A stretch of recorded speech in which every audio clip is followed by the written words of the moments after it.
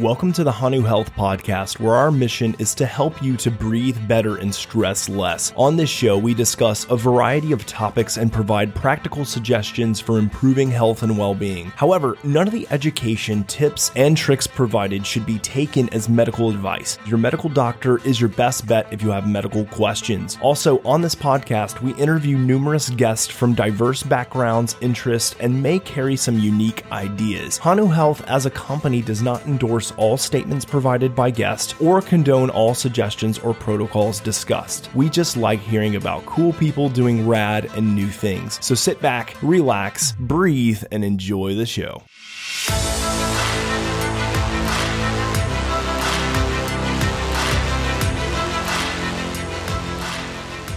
All right, Patrick, we're back, man. Another Hanu Health Q&A. It has been, since the last time we had a podcast, so much has been going on. Like, it's been incredible. I know you've been busy, obviously, here at Hanu. We've been really busy launching our pre-orders, man. I don't even know. My head's been like spinning for the last 2 weeks because, as you know, when you launch something in a company and then you're trying to market it and then you're trying to get things out there, especially when people didn't know what we were building until the last 2 weeks. And we said, hey, here it is. You ready to pre-order? It's just been bizarre. So has your head been spinning as much as mine here in the last 2 weeks? It's kind of a strange time, Jay. It's wonderful in many ways to see evolution. There's always kind of a natural inclination that you want to develop your business and expand it, and you want to grow it and reach its full potential. And That's super and positive. But with that, then you've got the roller coaster, and there's a little bit of a buzz about it. I think for creative people, when the product is finished and they look back at it and there's a sense of achievement there, it's really, really nice.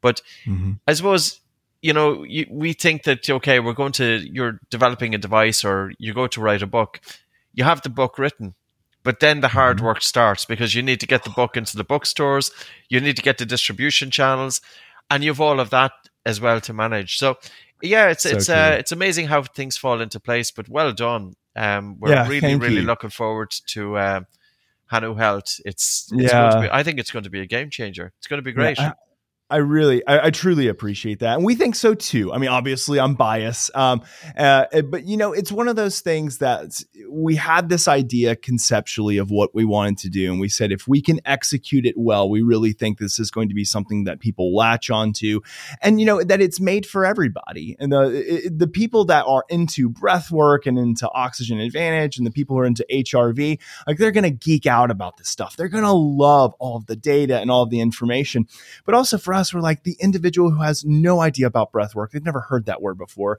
They've never heard of HRV. They're just like, I need to know, what do I do about stress? Am I stressed? What's causing me stress? And then what do I do about it?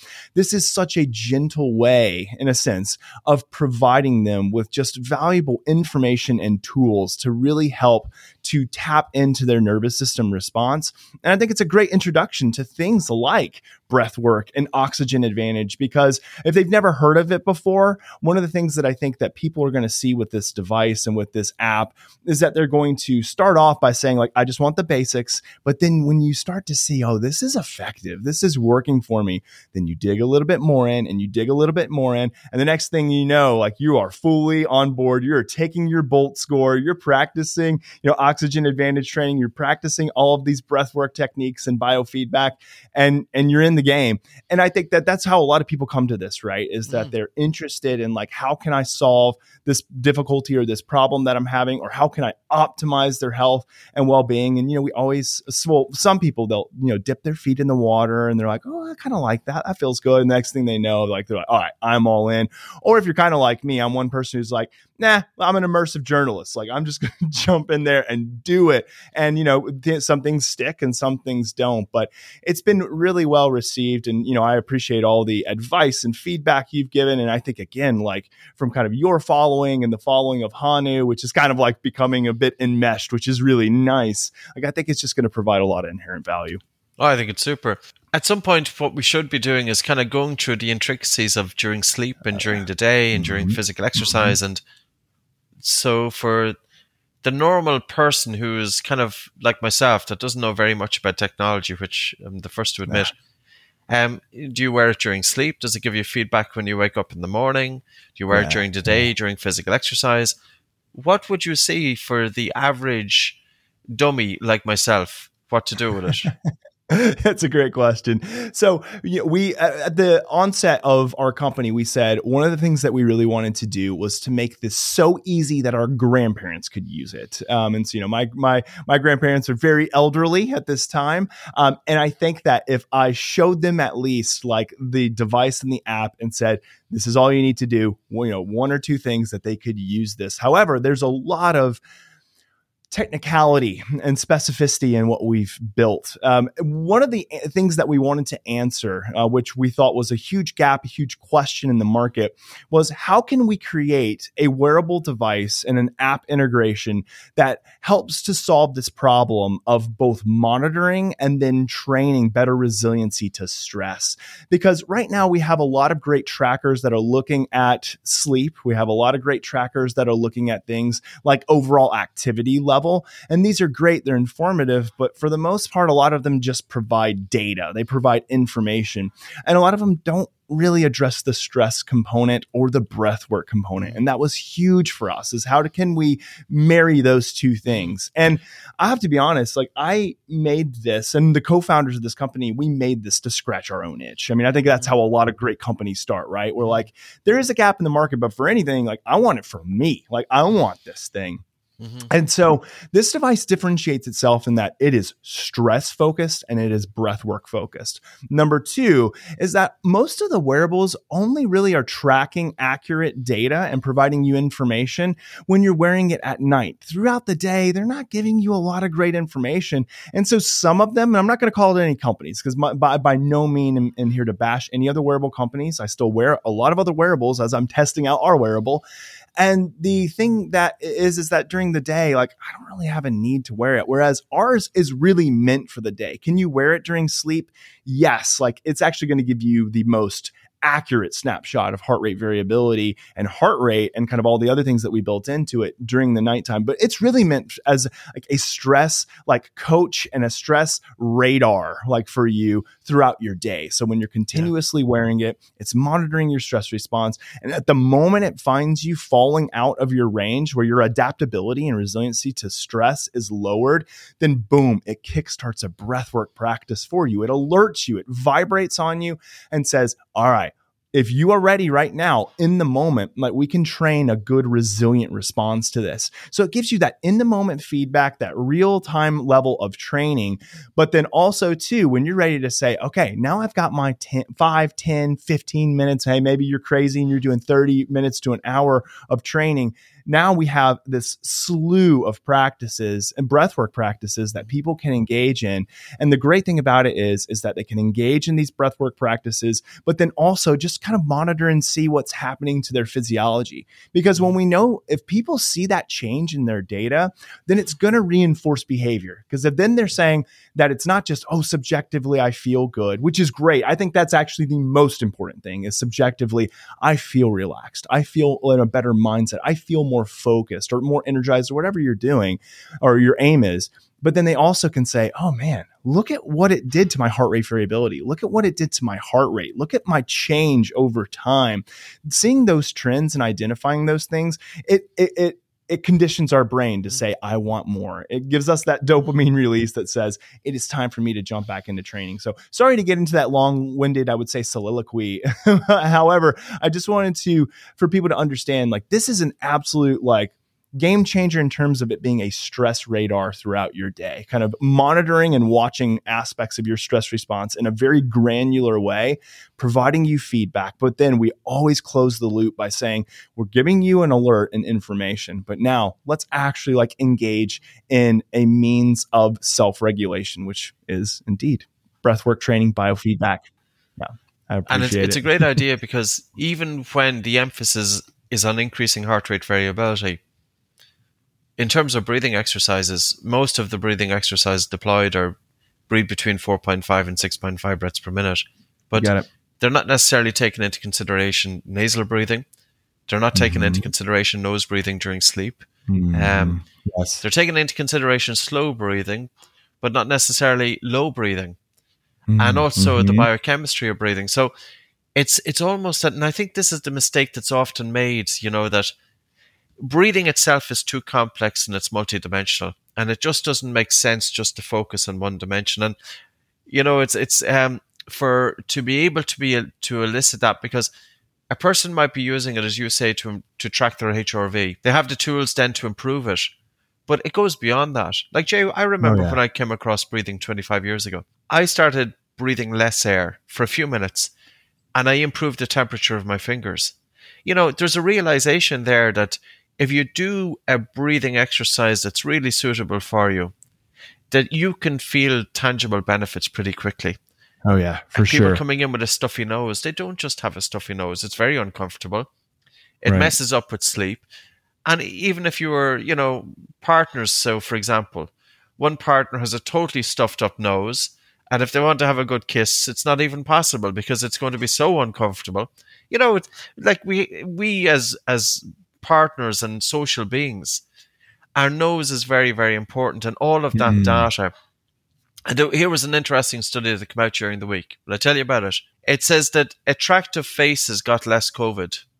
Now, can you imagine that a study would come out saying that more attractive people had greater immunity to COVID than less attractive? Now, what we have to think Americans about this, author this? I'll send you the study at the end of it. I was looking at it last night. That's super. Like you just mentioning that is so funny, because I feel like if we put that up on the screen here in our public like television in America, like people would go absolute nuts. They'd be like, "Are you kidding me? Attractive people? How did you quantify this?" Everybody would be like, "Yeah, I would definitely be in the attractive group, not the unattractive group." It goes a little bit deeper though, because of course, if the face is developed the way it should have developed, it naturally stands that it's going to be attractive. And it's coming back to everything, that the individual with the better face is likely to have a better airway. They're likely to have better sleep. Mm-hmm. They're less stuck in that sympathetic mode, because when I spoke with people who had the effects of long COVID and who were trying to recover, very often these individuals were physically fit, but they were increased sympathetic drive all the time. They were non-stop. And you have to ask the question, was it that they were pushing their body so hard that when COVID struck, their body wasn't able to deal with it as well because the resilience had lower? So, I think I don't think it's just about the aesthetics here. I think it's about the function as well. And it's about the development of the face, of course, and airways. Yeah, that's a fascinating study. Yeah, send that one to me when we're done with the podcast recording, because I'm just really curious to read it, and I'll probably end up posting that one on social media, because I'll be like, this is one you have to check out. So yeah, interesting. Well, kind of back to what you were mentioning about ensuring this whole idea of nasal breathing and kind of how that relates, especially to like what we've built at Hanu, is that we kind of really see this platform, especially what we do in the work with you and having you on this podcast, is really educating people that, data is great information, but also too, what we're doing throughout the day as a behavioral practice, what we're really conditioning as a behavioral practice to be habitual, a part of our nature, is arguably the most important thing. And what I love about it, and I know I sound always like a broken record when I say this, but like I'm an HRV and I'm a data nerd, and I love that aspect. But I really see HRV and data as just a means of kind of checking in. It's a proxy, but really the hard work and I'll say hard work in quotes, but the work that we really should be putting in is focusing on our breathing and focusing on how that is being a direct link and a direct control to our stress response and to our nervous system all throughout the day. Because if we can nail that one on the head, then that's truly the game changer, right? The game changer isn't that we're just providing like this valuable information and data on heart rate and heart rate variability and a stress resiliency score. Like, that's great. Like, I like that. That's super informative. That's fun. We can gamify that even. But the real solution to our problem that we're having to stress is the intervention side. It's the self-regulation side. It's making those habitual changes to nasal breathing and not being mouth breathers. It's making sure that we're being conscientious about the pace of our breathing throughout the day, especially when we're noticing ourselves being more stressed. All of these are such incredibly important components. And I'm going to beat this drum until, the company either is no more or I am no more, in the sense that like the data part is really fun and it's really valuable and it can be really great in helping to condition behavior. But the true game changer here are the therapeutics, and the therapeutics are us linking ourselves back to who we were meant to be, which are people that are nasal breathing. We are breathing low. We're not breathing thoracically and clavically and being so stressed out, because that's the signal that our brain and our heart and our lungs are getting. And if we can do that, then that's the game-changing component. That's it. Would you expect that people who, for about 20 years, I was living very much in my head, and we've spoken about this in terms of education, teaching us how to think and to be very analytical, but it doesn't give us the tools to be able to step out of the mind. If you were to, say, select a group of individuals, and I'm just putting it out there because I don't necessarily know the answer, individuals who are very much caught up in their mind and with their attention towards the front part of the brain, that they're always ruminating in thought, and they don't necessarily have that good connection with the rest of the body. In other words, spiritually, they would be seen as being asleep. And really, for us to connect with life in the broader sense of life, we need to be awake. We need to have our attention moving simultaneously with time. We need to have present moment awareness, and also to have some connection with the body. So some individuals who are very analytical and very much caught in the mind, where would you see their HRV being in terms of an individual who is more centered, irrespective of their breath work? Now, you would kind of expect, though, the person who is overthinking, that because they're in that stress response, that their breathing is going to be impacted, and vice versa, because there's going to be that feedback loop there. But aside from breath work, the person who's stuck in their head, where would you expect it to be? Yeah, it's a phenomenal question, because a lot of the times we kind of get caught up, especially in the scientific world, we get caught up with the pathway that goes from physiology to cognition. So kind of like experiencing something in our body and how that then relates to thinking, how that then relates to psychological functioning. But the biggest component to remember here is that this is a bi-directional, interconnected, two-way street, right? So yes, obviously, like what is being experienced in our body is going to affect cognition. It's going to affect psychology. It can result in anxiety. It can result in stress. It can result in panic. It can result in all of those.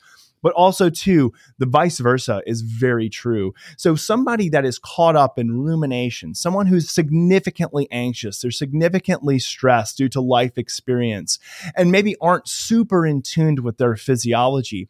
Us ruminating and thinking about things, us being caught up in more of the anxiety that's up here, the psychological anxiety, it directly feeds into our physiology, and we see physiological change. So we know from so many studies that they've looked at when they've studied the effects of HRV biofeedback, and they've looked at people who have started cognitive behavioral therapy, these individuals who are super anxious and caught up in here and are not very mindfully aware of what's going on in their body. They're not practicing like a mindfulness-based skill. They're not practicing breath work, is we know that purely from kind of this heady nature, this ruminative nature, these individuals have lower HRV. These people have higher heart rates. These people have higher cortisol output. These people have low DHEA. Like all of these physiological components are dysregulated, or can be, at least I should say, when these individuals are stuck in rumination. And so that we see that this pathway is goes both ways. And it's kind of hard to know kind of which one came first, the chicken or the egg here. However, we do know when we isolate the variable of physiological awareness and that one-way street, that road, then we see that the road that leads from cognition to physiology, including using HRV as a proxy, that there's a direct relationship there. So I see this all the time, like when I was doing a lot of clinical biofeedback, and we'd look at people's baseline readings of their physiology, and we would take kind of an entire profile of their physiology. It would be things like heart rate variability, skin conductance, which is like skin sweating. We'd look at things like temperature. We'd look at EMG, or muscular contraction. So we'd actually actually place electrodes on the back of their neck or on their traps or on their shoulders, and we'd see how much tension are they just naturally at baseline holding. And then we'd look at brainwave states as well, like EEG functioning. And these individuals who would come in reporting significant anxiety, significant stress, trauma, panic, like we'd see that their numbers were so significantly different in terms of their physiology markers. And I can't even believe I didn't mention this one, respiration. So we'd look at kind of their overall mechanics of breathing, but also pace of breathing at baseline. And everything was significantly dysregulated. And one of the things that was so interesting is we would present that data to people, and they would say, oh man, I just thought it was kind of like up here. I didn't realize it was manifesting this way. And for a lot of these individuals, it wasn't until they saw it like on screen that they were like, it was the light bulb. It was like, uh-oh, this has been doing some damage. Like, it's not just like the psychological component that's really being effective, but man, I can see how this is really manifesting in tense muscles. Maybe that's why I have headaches all day long, every single day. They were like, oh man, I can see, like, I've been sweating. Like, I sweat all the time. So, that makes sense that goes up during a stress response. It's just like the light bulb goes off. So that's my long-winded way of saying, like, this is a bi-directional road, but we know that even when we eliminate, or I would say that we try our best to remove the variable of physiology alone and that connection between cognition, when we just look at psychological well-being, we just look at psychological functioning and cognitive functioning, we know that those individuals who are very ruminative, who are in their head, those who kind of allow anxiety, and allows kind of maybe not the right word to use, but I'm going to place that in there, that I kind of have a hard time using that word, so I'm just going to use it for now anyway. But those who are stuck in their heads, we see that inevitably they have lower HRV, higher heart rate, and then a lot of other psychophysiological markers that stand out that are different from the quote-unquote normative population. It's amazing though, but it ties in. There's a study that was conducted by a Harvard professor. I think his name is Matthew Killingworth, in tandem with Daniel Gilbert. Now, I might have mixed their names up. But it was via an app called trackyourhappiness.org. And they surveyed, I think, 5,000 individuals, and they logged 250,000 data points. And they asked people the question, are you doing one task, but are you thinking about something else? In other words, where is your attention when you're doing this task? And you can imagine people doing very simple tasks. Traditionally, it's often said use washing the dishes. But say somebody brushing their teeth. You're brushing your teeth, and it's an action that you're doing all the time, that you're not necessarily going to place much attention on that because you're stuck in your head. But they found that the human mind wanders a lot, but those minds that wandered the most were least happy. So this is tying in with not just about the physiology and the psychology in a theoretical sense, but our experience in life in general. That if we spend a lot of time stuck in our head, and if we are not attentive to what we are doing, what it's really affecting is getting down to the basics here, is that our happiness is impacted. But it kind of makes sense, because if you have somebody coming in and they're so caught up in their mind, they're not able to deal with situations very well. Like, I don't know if you've ever been a dishwasher in a busy restaurant. It's an interesting one. I was a dishwasher when I did Erasmus at Uppsala University in Sweden. This is going back, 1995. And it was an expensive place to live. So for some part-time work, I was working in O'Connor's restaurant in Uppsala. And it was an Irish bar. So of course, as an Irishman, you go to the first Irish bar looking for work. So anyway, they put me into the kitchen, and the dishwasher is in a great situation to see what's going on behind the scenes. And I could always think of two chefs that come in. One chef would come in, and he was so focused on what he was doing. He was able to stay apace. He got the meals out on time. The waitresses were happy. Everything worked. They got good tips. And then the second chef would come in. And the second chef had the same training as the first, was about the same age. They were both two men. They were both early 30s. But the second chef, everything would fall asunder. And I remember just thinking about it, because when we go through a training school, Jay, we're all gave the same training. If we go through a university degree, whatever we do academically, whatever training we do, the training is kind of standardized, gave to everybody.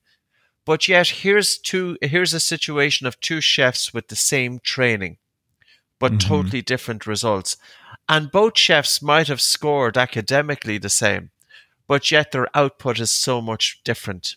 The second chef didn't have the attention, and the second chef being so caught up in the mind that productivity was impacting. Because again, it's like our everyday, if you're in such a rush to get to the future, you're not going to have your attention on the present. But it was only afterwards that you're looking back and you're thinking, some people naturally have this. And I suppose it's the same, the physiology, the psychology, that they are naturally in tune. And maybe this is going back to even when we're born, because apparently the HRV of the baby is determined by the HRV of the mom. And if you have a mom and she has a lot of stress and anxiety during pregnancy, or maybe she has obstructive sleep apnea, this in turn is going to determine the HRV of the baby. But the one thing about HRV, it's trainable. And also for that second chef, I would have been that second chef. I'm sure there's many listeners who may even be thinking today, well, I'm that second chef today. And it's really the application. Like, I really do feel that our education, this is the future of education, is not just about teaching people how to think, but it's about teaching people how to change their physiology, how to change their states, how to deal with stress. Because I would say that these things are even more important for success than the 16 and 20 years that we spend in formal education. Like, I went into school as a youngster at 4 years of age. I came out when I was 21. I was 17 years in academic education. And I have to say, I learned more in 2 weeks focusing on the breath, because it gave me a little bit of an insight into my own physiology than I learned from the 17 years. It really is something that, and there seems to be a movement happening now, isn't there? There's a huge kind of direction towards, and I also feel with what's going on in the world at the moment, and I didn't necessarily want to bring in the invasion of Russia with the Ukraine, but something like that is happening. It is synonymous with the madness of the human mind. And in a collective, I think really it starts with us as individuals. And also I would say it, when you hear something like that going on, that has a huge impact. It's having a huge impact on individuals throughout the world. It's very important that when you experience the sadness of what's going on, also bring your attention into your breathing and not to surrender to the madness of one individual. Yes. And really, in terms of a collective, and in changing the collective consciousness, it has to start with one person. And that's with ourselves. Well said. Yeah, well said. It's insane, crazy, tough, sullen times that we're in. It's like, when we feel like we're getting over one thing with the pandemic, and then we've got the next. And that's probably a little bit more intense than, what most of us have experienced in our lifetime, but it's kind of a part of history, right? And it continues to repeat itself, that we're met with one trauma and then we're met with the next. And so what we have to do is make sure that we are finding ways to adapt, and not saying accept what's going on and think like, okay, it just is what it is. It's okay for us to be upset, and it's okay for us to be angry. It's okay for us, to even be sad about what's going on. But I think that you're right. It's one thing, to dwell and ruminate on those things and allow it to consume us and be so caught up and spiral down. But it's another thing to say, okay, I get it. I acknowledge and I empathize for the pain and for the suffering, and I'm going to do my part to do whatever I can to help. But what I'm also going to do is make sure that I don't get so caught up in what's going on within the madness of the world that it causes me to spiral down into a place to where I'm not doing any benefit to anybody. Because I'm so caught up in it. And I know you and I have bantered on this one before, in the sense that, like, for a lot of us, it's, being informed with whatever we need to be informed with, or we feel we need to be informed with, but also shutting off some avenues of information when we need to shut off those avenues of information. Yes. And so, because one thing is like, I feel like if I would have not seen anything on the news, I would hear about what's going on in the world at some point from someone. And so I can have that level of acknowledgement. And that's kind of actually how I found out initially about what was going on in Ukraine and Russia, a few months, I guess it was probably a month and a half, 2 months ago when everything started kind of, the rumbling started happening. And then of course here when the invasion occurred, I found out pretty quickly. And it's one of those things that like I have to acknowledge and be empathetic for what people are experiencing. And I'm saddened by what people are experiencing and what our world's going to experience from this.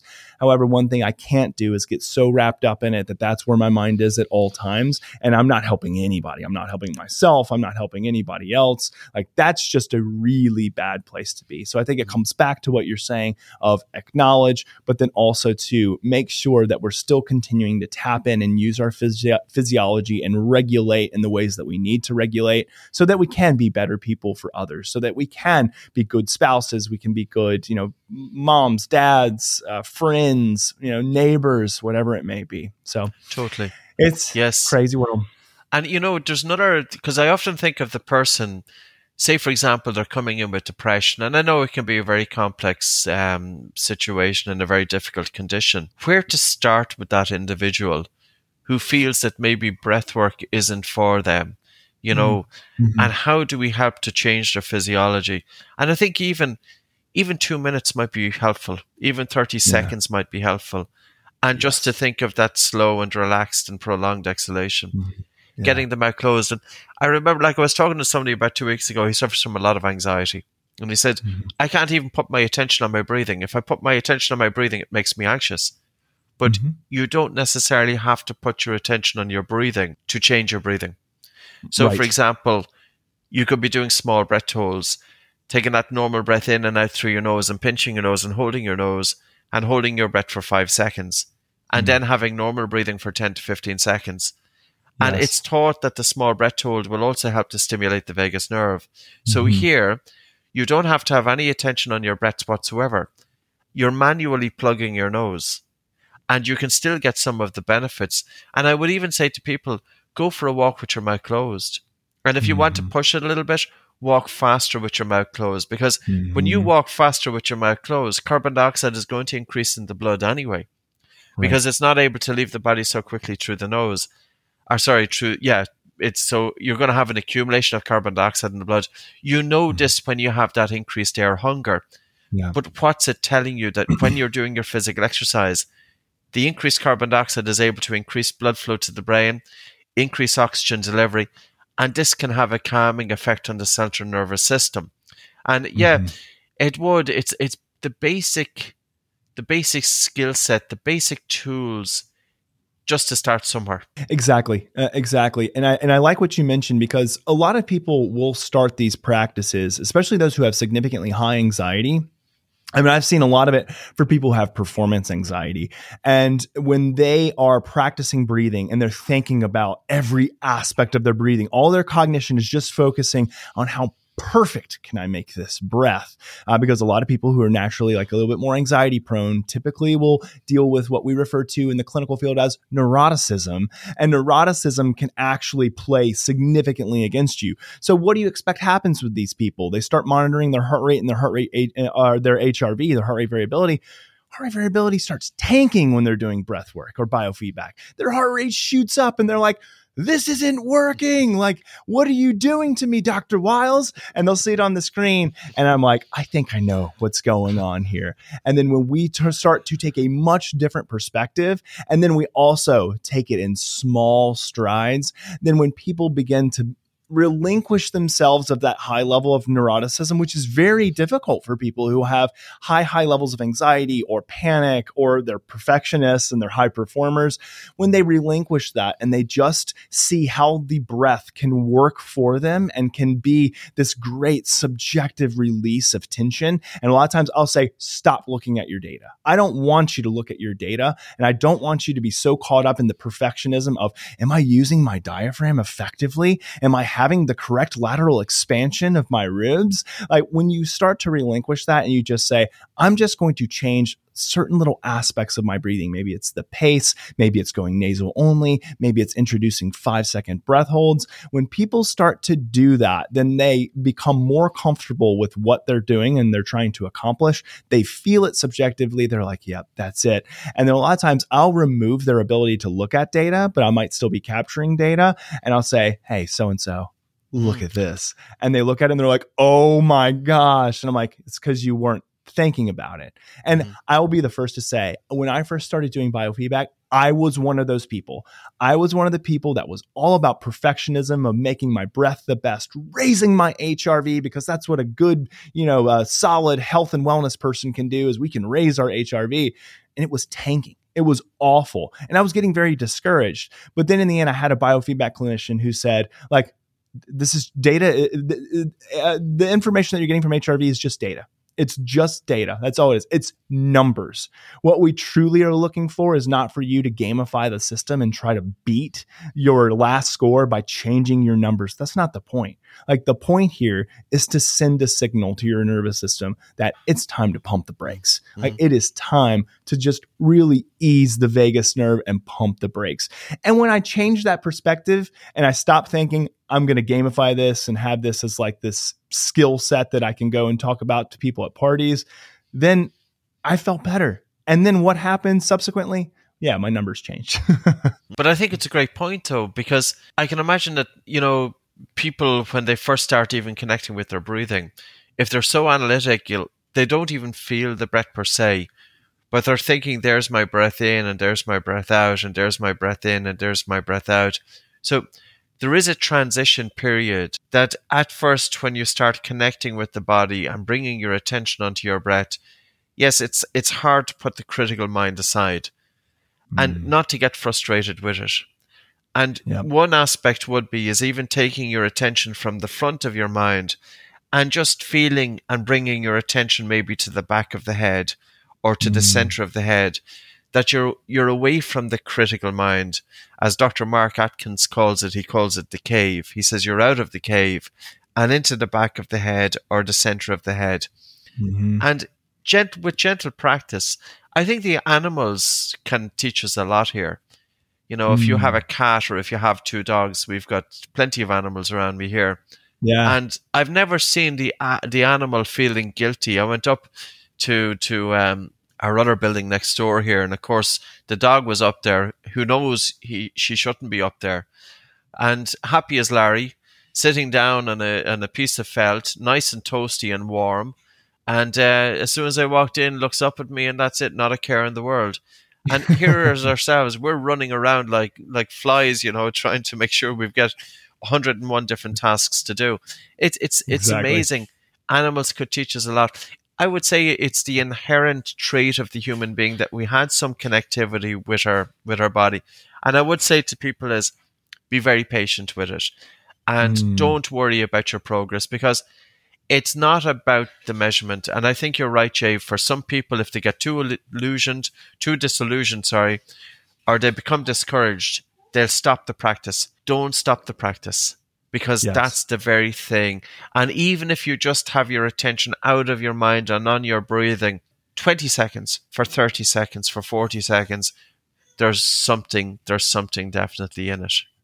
Yeah, there's immense benefit no matter what. And I tell people that if you are manipulating kind of these more deleterious ways of breathing, mouth breathing, like really fast paced thoracic breathing, or, even breathing from the shoulders or the collarbone, if you just make 1 or 2 shifts, even if you're like, oh man, I still am feeling the anxiety, you're still doing immense benefit to your physiology. And the more and more we tell our physiology what to do, the more and more it listens. Like, we know this from research.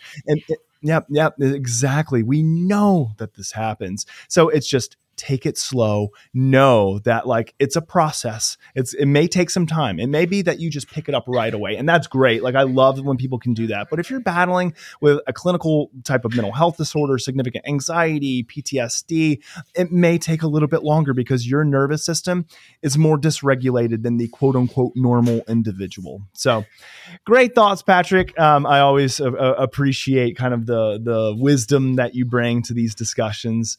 I think that that we can transition now, if you're good with it, and move on to some user submitted questions? Absolutely, Jay. Looking forward to it. Yeah, it's amazing how the conversation, it always, when you're talking about a conversation, like a topic, one nerd to another in terms of the breathing space. But I suppose we go beyond it too, because we're practical nerds. We're not just academics. Right. No, it's for sure. I think it always unravels to a lot of just really, I won't say, for some, it may at times seem esoteric, but then when you think about it, you're like, that makes sense. So then people nerd out with us. I love it. All right, Patrick. Well, let's go ahead now and transition over to our listener Q&A. So this is the part of the podcast. If you're just now joining us, if this is the first one you've ever listened to, this is the part of the podcast where you as the listener can submit your questions to us. You can do this on social media. You can do this by emailing us, podcast@hanuhealth.com. And if we read your question on here and we respond to you, if you reach out to us, if you hear your question, hear your name, reach out to us, podcast@hanuhealth.com. Let us know, hey, you asked and answered our question. We will send you a really cool gift package of some stuff from Patrick, from myself here at Hanu. You're going to love it. So let's jump on into that. We have some really cool questions today. The first one's really fun one. This comes from Kate. And Kate asks, I've been listening when you've said the ideal respiratory rate is 5 to 6 breaths per minute. I have an Oura Ring, and it is currently recording my respiratory rate at approximately 17 breaths per minute.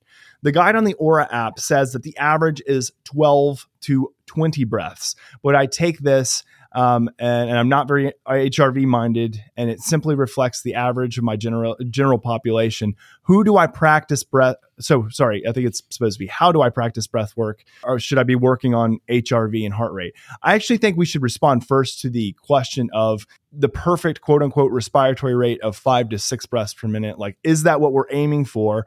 And should she be concerned with this idea of breathing at 17 breaths per minute? So I think this is a great question, Patrick. I'm very interested to hear your thoughts. First thing that I want to say is that Kate uses the word perfect. And I think that is probably, I'd like to replace that word.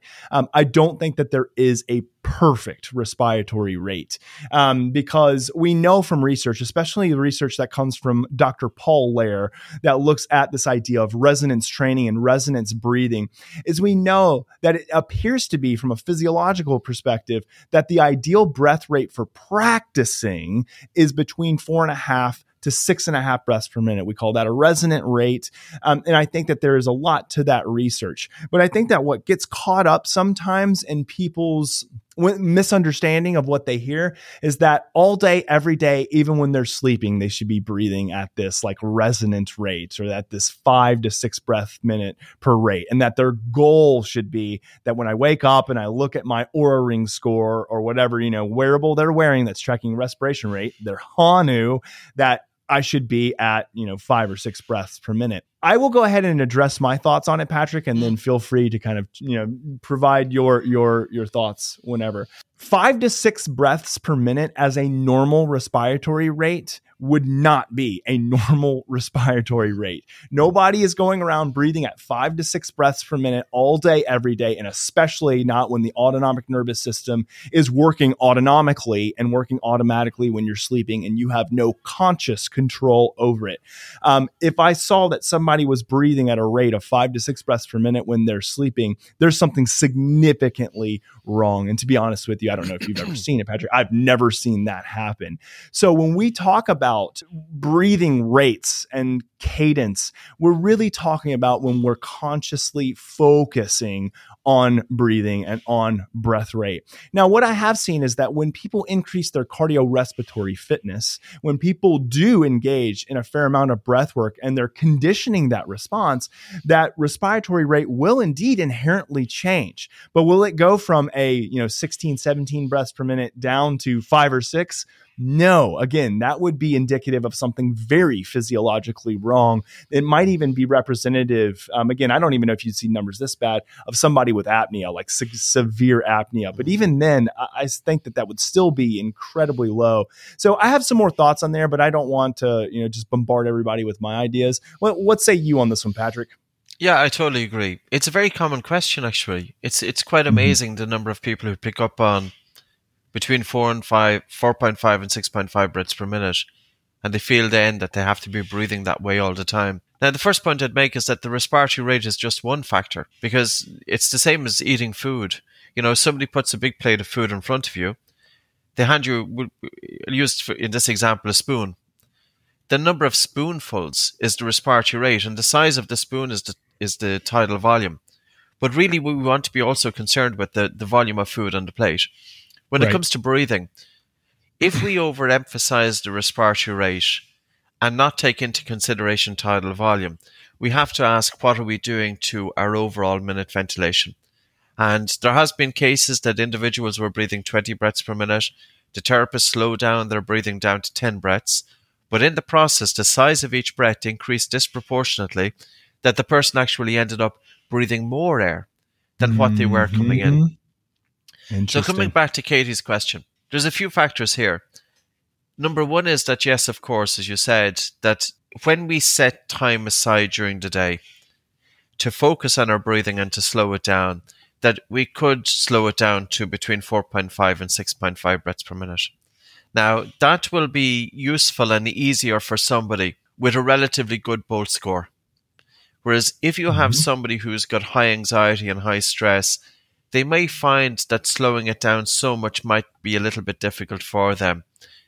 There is a relationship between the Bolt score and the respiratory rate. The lower the Bolt score, and basically the Bolt score is when you're sitting, take a normal breath in and out through your nose, pinch your nose with your fingers, time it in seconds until you feel the first definite desire to breathe or the first involuntary movement of the breathing muscles. If somebody has a Bolt score of about 5 seconds, their respiratory rate is typically about 20 plus breaths per minute. When the Bolt score is about 20 seconds, you would expect the respiratory rate down to be 15, 16, 14 breaths per minute. When the Bolt score is increasing to 30 seconds, we would expect the respiratory rate to be coming down to maybe 10 to 12 breaths per minute. And at 40 seconds, you could have a respiratory rate of about 10 breaths, 9 breaths per minute. But of course, it's not just about the respiratory rate. The other thing I'd say about Katie is 17 breaths per minute. It would be worth practicing breathing exercises just to gently breathe less air. Because as Jay spoke, when you do breath work, especially when you breathe less air to the purpose of exposing your body to higher carbon dioxide, it helps to reduce the chemosensitivity of the body to carbon dioxide. And with a reduced chemosensitivity to carbon dioxide, your respiratory rate will naturally slow down. Or what you could do is go for your walks with your mouth closed. Make sure you get your mouth closed at night. And also, if, for example, during the menstrual cycle, just to bear in mind that your respiratory rate will change.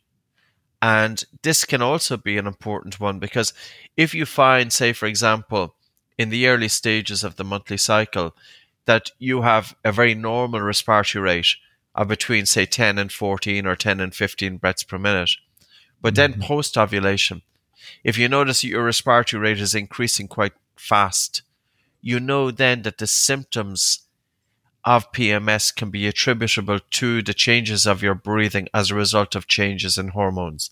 So it might be just another one to pay attention to. But yeah, I would agree. The respiratory rate is going to change, of course, different times during the day. I think a nice respiratory rate is in around 10 to 14 breaths per minute, 12 to 14 breaths per minute. But again, the one thing about the respiratory rate is if I lined up 10 people and if I asked them all to count their respiratory rate, they would come back with the most bizarre numbers, and I would know that it's not reflective of the respiratory rate at all. Because the one thing is that whenever we start focusing on our breathing, we often manipulate it, and as a result, then it's difficult to get that true figure. But of course, your technology is going to give you that. Yes. Yep. It will be monitoring you all throughout the day. And if you're conscientious about your breathing all throughout the day, then yeah, it's going to be, I would say manipulated is an okay word to use. But again, if you're conscientious about your breathing all day, which I don't think is going to be many people, we might tap into it more often. But do you know who you do see? You see is the people with perfectionist tendencies.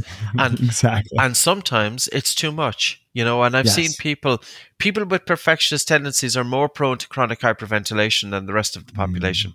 Yeah, that's documented. So and oftentimes not having that passive approach, the kind of approach that you want, you want an approach that no matter what happens, you don't care.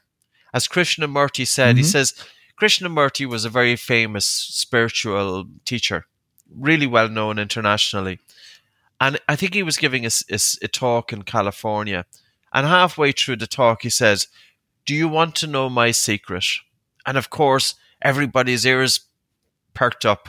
And he says, "I don't care what happens." And I said, yeah, that's it. I don't care what happens. And it doesn't mean that you have to be an absolute, totally oblivious to everything that's going on. But I think it comes back to the thing that we spoke about earlier on. We have to be very cognizant of surrendering our attention and letting something to consume us. And with breath work as well, when you're doing your breathing practice, don't care what happens. Sit into a nice, comfortable chair. You could put one hand on your chest, one hand just above your navel. Tune into your breathing if you feel comfortable with that, and just gently soften it. And don't care what happens, because the more of the feeling of relaxation you can bring throughout the body, it will naturally reduce the respiratory rate. Relaxation naturally helps to reduce the respiratory rate.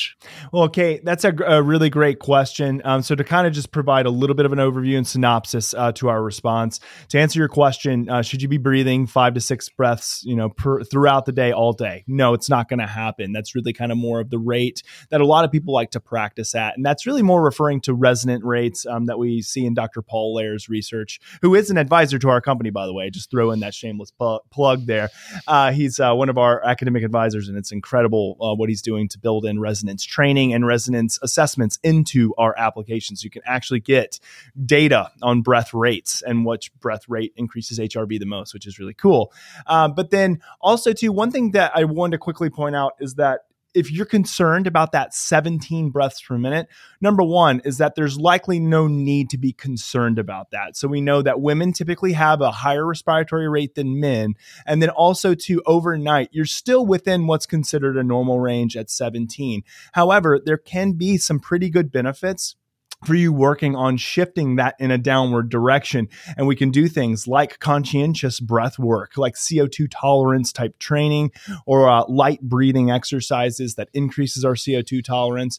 And then also too, some biofeedback and paced breathing can be really effective in that. The last thing would be just also increasing overall cardiorespiratory fitness. We know that that can help to reduce overall respiration rate. With Hanu, again, not to provide too many plugs here, but this is the Hanu Health Podcast, so I guess I can.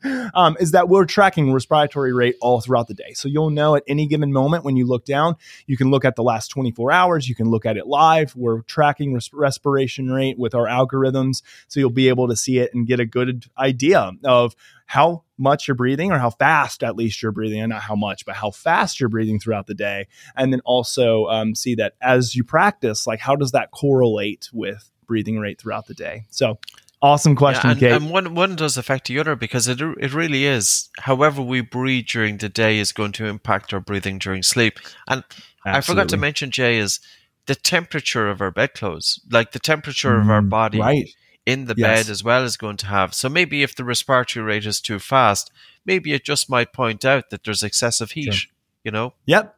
It's a really valuable point. Yeah. Awesome. All right. We have time for one more, which is I think we can make this one rather quick because this is very much a pointed Patrick McCune question. So in the Oxygen Advantage, this comes from Jacob, by the way. So Jacob, thanks for submitting. Jacob asks, in the Oxygen Advantage, you stated that you should take short breaths in and out before you hold your breath during the Bolt test. Is a short breath meaning your normal breath, or do you actually manipulate breathing prior to the hold? So this is kind of a technical question. I think, like, in the Oxygen Advantage, you say, for a minute or so or a few minutes, normal breathing. And then just before taking your Bolt score, you do a short breath in and a short breath out. So I think what Jacob's asking is that short breath like actually like a shorter breath than normal? Or is that just, hey, make sure that you're breathing normally and then after your exhale, hold? So I'm curious on this one, Patrick. Yes, this is a play in words. Jacob is right. Mm-hmm. We probably, I think I need to fix that description because, and I'll tell you why I did it. Every time I asked somebody, when I was working with our students always over the years, and if I asked them, take a breath in and out through your nose, they took this big breath. There was always that idea. Yep. And that's not what I wanted. And that's why I put in. And even if I told them take a normal breath in and out, it was a big breath. Extended. So it's kind of difficult just to get that one. So for Jacob, it is actually a normal breath once you understand what a normal breath is. Right. So basically, it's how you breathe normally. And then it's a normal inhalation and a normal exhalation, and then you stop breathing. And then at the end, after the breath hold, you should have a normal inhalation again. So, so good question. Right. Maybe it's I'll have to go back to the books now and start changing that description. Right. Man, yeah, Jacob's like, where's my royalties? Where's my royalties for this change? I like it. No, it's a really good clarification too, because when Jacob submitted the question, I was like, oh, interesting. Let me go back to the book. So I opened up Oxygen Advantage and I was reading. I was like, oh, it does say, and like on the diagram that you have included in the book, it's like, it says short breath. And I was like, oh, I wonder if Patrick is saying like, just kind of do not like a sniff, but kind of like and then just like hold afterwards. But that's good. So what you're referring to is a normal breath, but not a normal paced breath that people are like, doing like a 6-second breath. Yeah, it's kind of, you know how it goes. You say somebody, I'd like you to take now a breath in through your nose and a breath out through your nose, and it's ends up being like this, 6-second inhalation, like 8-second exhalation. You're like, all right, yeah, no, I've done that before too, and I think that there has been times like when I've taken my Bolt score that I've done that. Like I've like, oh man, I probably inhaled and exhaled longer because again, like this comes back to neuroticism and gamification and perfectionism and like trying to beat scores. And, it can be a little bit difficult at times too, because, the whole point at looking at Bolt is indeed, it's a great evaluation and assessment. But then when you take it periodically, especially if you're training to try to improve it, there's always that bit of you who's like, oh, let's see what I can do now. Can I give myself some level of competitive advantage this time? So I get it. Yeah. One of our instructors who was working with a company, and he had about 24 staff members, and he measured all of their Bolt scores. And they were coming in, I think the lowest was about 24 seconds and the highest was 44 seconds. So I was just thinking to myself, I've never had a group of 24 people with such high Bolt scores. So I would say what happened was he went into the company. The first person held their breath for 24 seconds. Well, the next person in the company saying, well, I'm not going to be beaten by this guy and I'm going to have it.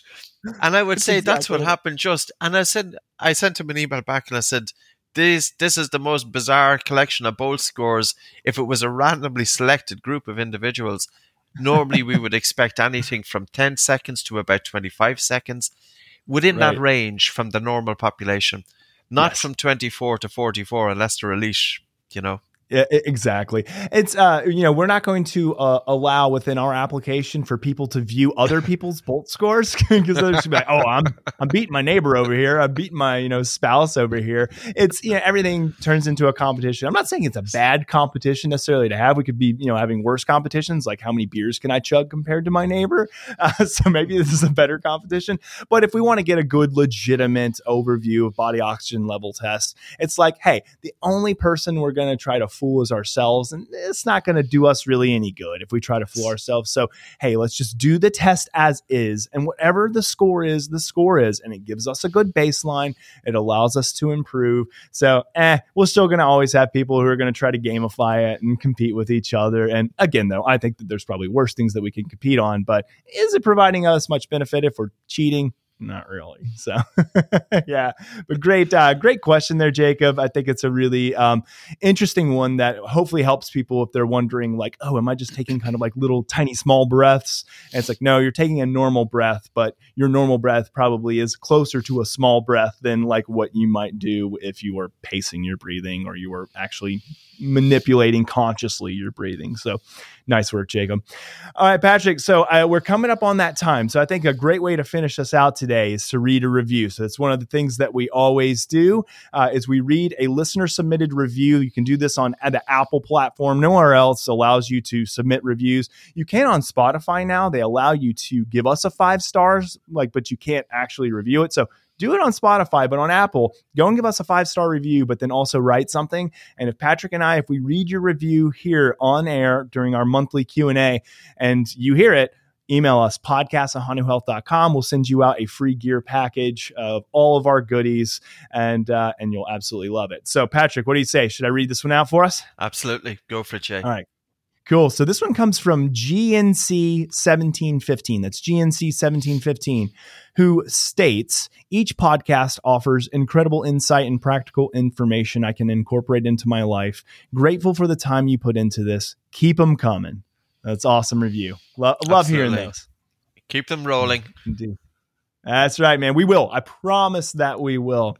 Well, Patrick, man, it's been a blast being on the podcast with you again today. Always look forward to these Q&A recordings because I know it's going to be full of great banter and awesome user-submitted questions that I just love. Like people they're fascinated and they love this stuff and they see that it's useful. So, hey, thanks again for being here with us, man. Pleasure. Until the next one, Jay. Awesome, man. Sounds good. Take care, everybody. Thanks for listening to the Hanu Health Podcast. We hope you enjoyed the show. This podcast would not happen without listeners and supporters like you. And the best way to support us and the show is to head on over to iTunes and provide us with a 5-star review. This helps us reach others and spread the good word of breathing and stress resiliency. If we read your 5-star review on air, please reach out to podcast@hanuhealth.com with your name and mailing address, and we will send you some sweet Hanu gear. Until next time, breathe better and stress less.